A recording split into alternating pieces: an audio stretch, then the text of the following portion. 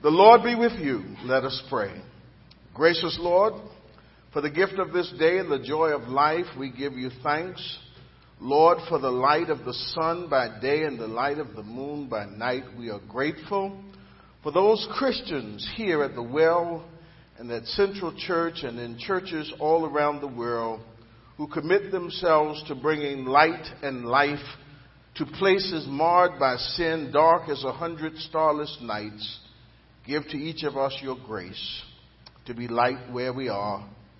It is in the mighty name of Jesus that we pray. Amen. In the Isaiah, the 58th chapter, and I realize that a lot of what I perhaps had prepared, I'm going to have to pare down just a hair bit, but that's okay.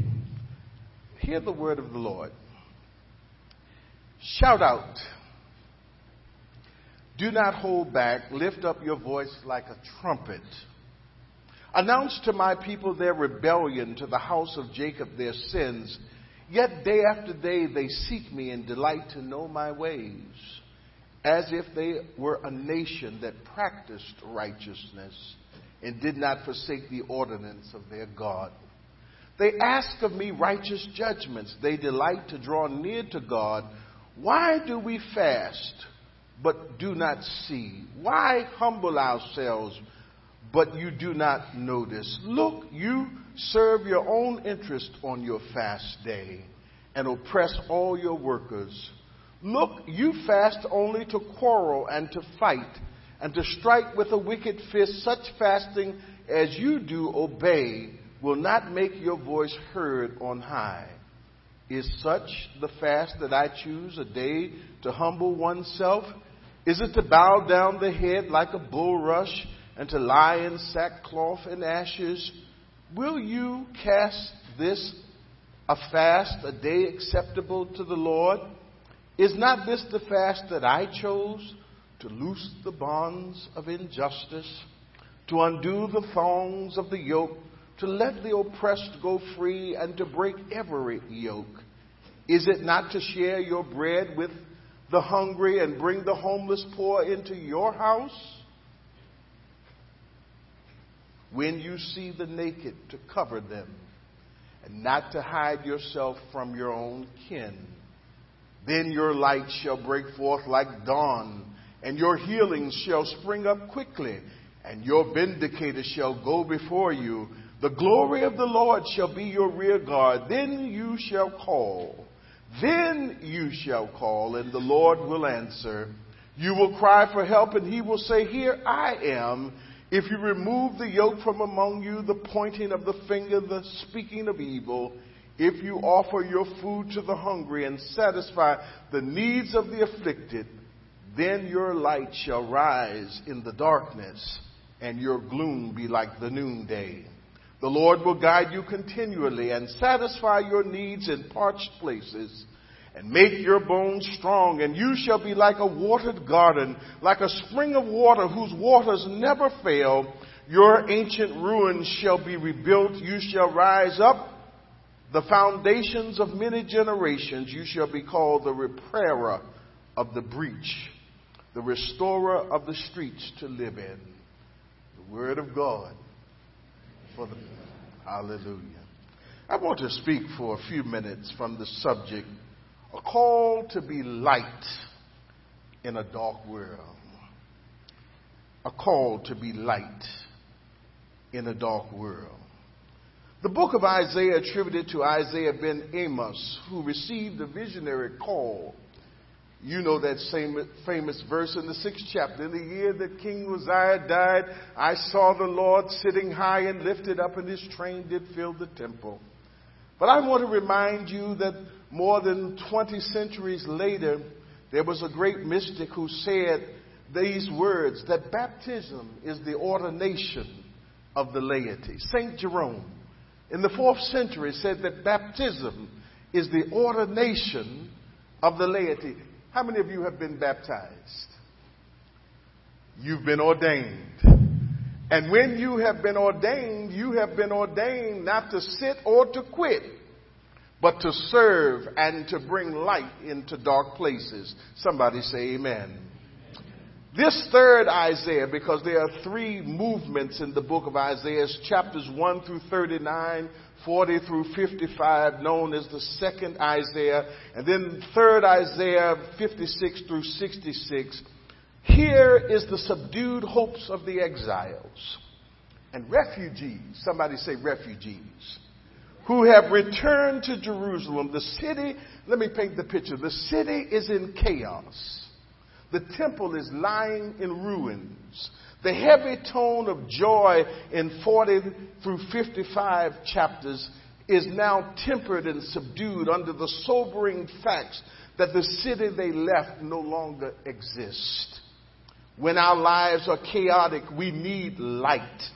Light is defined by the Webster's Dictionary as electromagnetic radiation.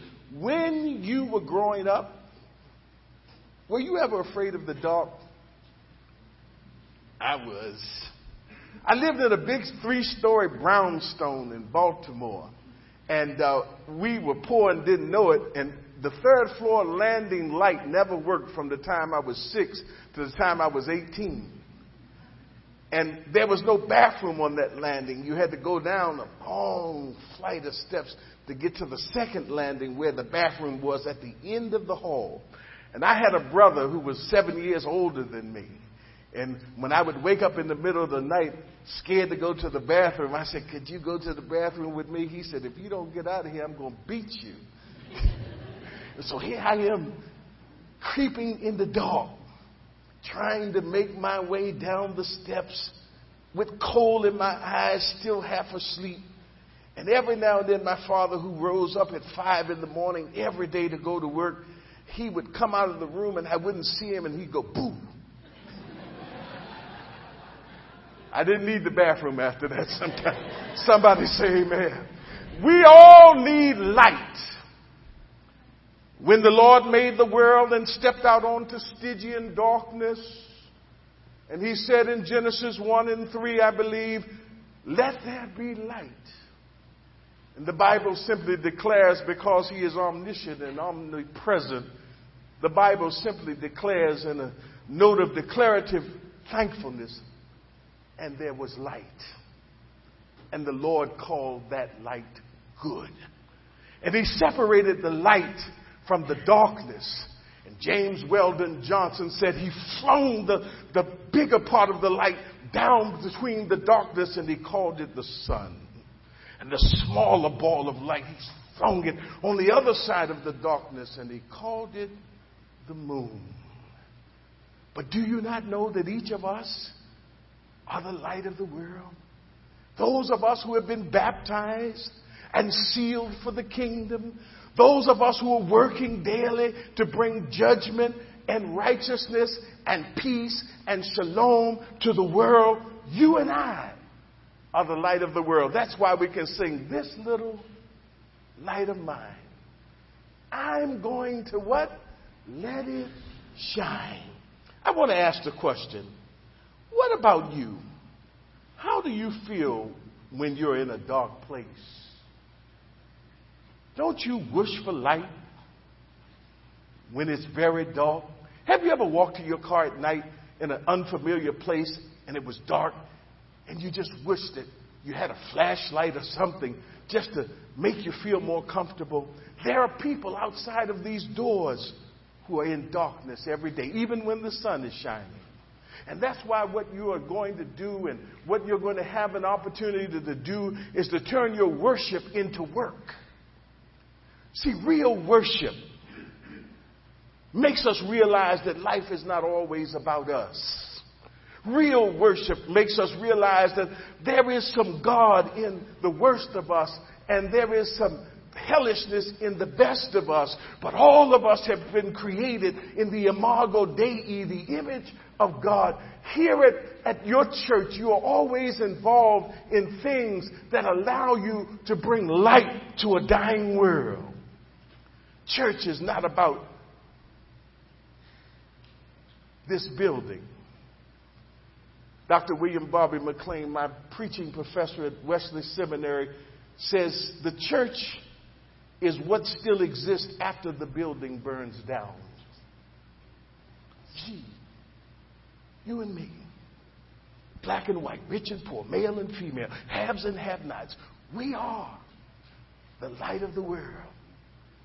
The world will know no light unless we bring it. The world will walk and stagger in darkness unless we declare, like the writer says, lift your voice. Not just your voice about partisan politics, but lift your voice about a God who is the God of the Dems, the Republicans, and everybody, moderates and conservatives, and everybody in between. He is a God who loves everybody. Lift your voice. But not just your voice. Lift your hands.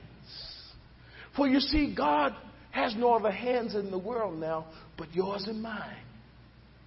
If there's any work to be done, if there's any good to be wrought, if there's any light to be shown, it shall shine through you and I.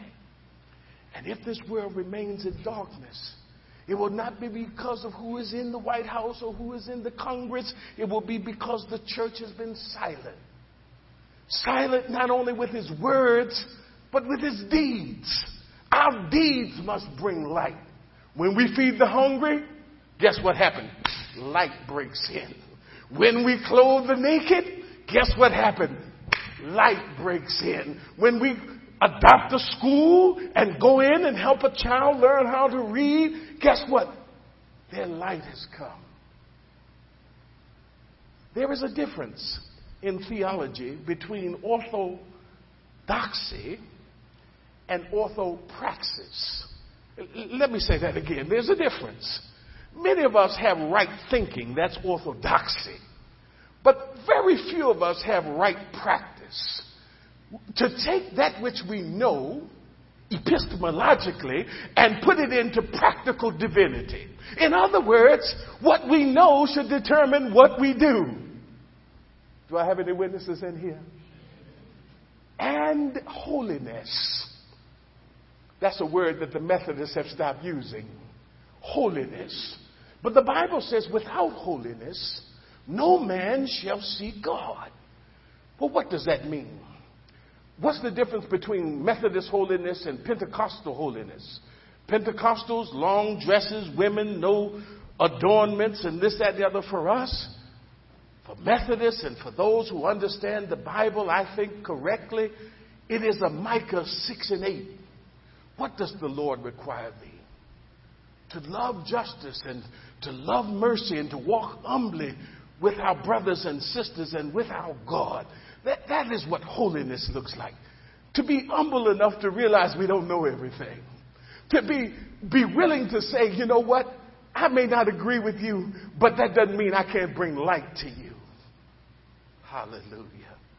We need light. Turn to your neighbor and say, let's be light. Let's be light. Are you happy in darkness? Does the dark cause your heart to beat fast? Has anyone ever had a sick child at night? I've got 4 grown children and now 3 grandchildren, and we've had some long, sleepless nights over these last 30-some years raising children. Night seems like it will never end. But when a neighbor came by, when our first daughter was born and she was little and didn't know how to go to the restroom and she was all stopped up, and the lady came over with a little bar of Ivory soap. She said, if you trust me, she said, I'm not a nurse, but I had 20 kids. I can help her go to the bathroom. It was light when that child's bowels broke. Somebody say amen. Hallelujah.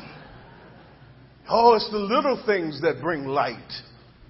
It's the little things that bring light. Here's what I want you to remember. Light is found in the Word of God. In these uncertain times, let us seek a definitive and life-giving word from God. We're not Democrats or Republicans or independents first. No, brothers and sisters, we are sons and daughters of God. Our light isn't in CNN, ABC, Fox, or Turner Broadcasting. Listen what the scripture tells us in 58:1-3. The prophet is told to shout out, do not hold back. Now is not the time for the church to go on radio silence. The world is looking for a light, in a dark world, and God said, speak out. So we must speak out. But not only must we speak out, we must work it out. That's point number 2. He says, here's how you're going to allow your light to come forward. Verse 10 of 58. If you offer your food to the hungry and satisfy the needs of the afflicted, then your light shall rise in darkness and your gloom be like the noonday. And the Lord will guide you continually and satisfy your needs in parched places. In other words, God says, if you will worship me correctly and not get hung up on your needs only and see the needs of others, even in parched places, I will provide everything that you need. Why? Because the Bible says that God gives seed to the sower. If you're not sowing, you don't need seed. Amen? So me and my wife have learned that the way you get out of trouble financially is you give it to the right causes, and the Lord will send it back like a boomerang. When you're in trouble, it's not the time to stop serving. It's the time to serve more. Not to get out of trouble, but because you realize trouble doesn't last always. And if you can share with somebody while you're going through something, your light shines brighter then than when all of your bills are paid and your health is perfect. When you can say to people, I've got trials. I've got tribulations. I've got unanswered prayers. But you know what? The Lord sent me to help you today. And your light will rise like the dawn of a noonday. Not just in that person's life, but because faith comes by hearing, and hearing by the word of God. The more you talk about God being bigger than your problems, the more your problems get smaller and your God gets bigger. The more you talk about deliverance in the midst of your own darkness, the more the noonday begins to take over the Stygian darkness in our lives, and we can be able to say, like my grandmama used to say, I know it was the Lord who made a way for me somehow. Well, I don't know about you. Even pastors I see do work. We are in this thing together. And at the end of the day, brothers and sisters, our words must become deeds. For if David Lowes Watson was correct, the great missiologist from Candler School of Theology, who said in North America, and I close with these words, he said, the problem with the church in North America is this, that the word of God became flesh, and the church has made it word again. Word only. You're right at the cusp of doing something marvelous in this city. Follow the leading of the Holy Spirit into this community and bring light.